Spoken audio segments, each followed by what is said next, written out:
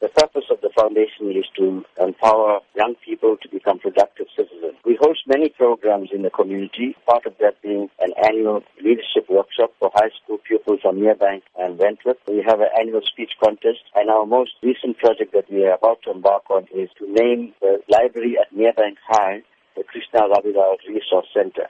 We also have a full-time staff member and an office. So in order to sustain our programs and the office, we're having this fundraising dinner and dance this Friday at the Enchanted Gardens at 6:30 p.m. What can be expected at the event? We're very excited about this fundraising project because the guest speaker that we have is Deputy Finance Minister, SABC Jonas. He is a man of integrity. He has shown that he is not corrupt. He's shown that he cannot be bought.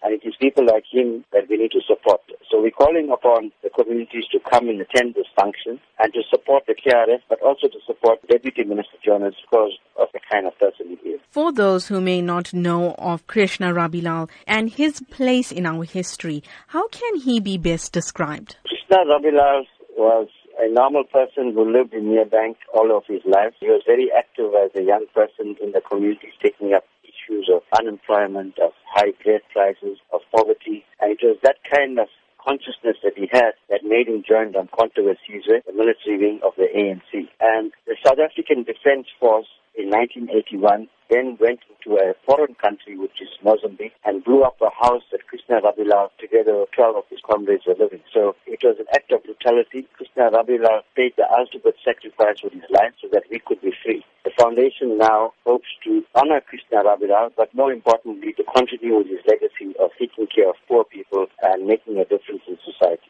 Going forward, what are the foundation's plans? We want to have regular monthly meetings with young people from the community of South Durban. We want to start off sports and cultural activities for them so that they become active and join an organization like the KRF. Krishna Rabilal, he attended Merebank High School. He was an excellent pupil. He had an A for maths, a higher grade. But because he failed Afrikaans, he couldn't get entrance into university. So we want to, through this library and the resource center, pass on the legacy of Krishna Rabilal. Future generations of young people must know who he was.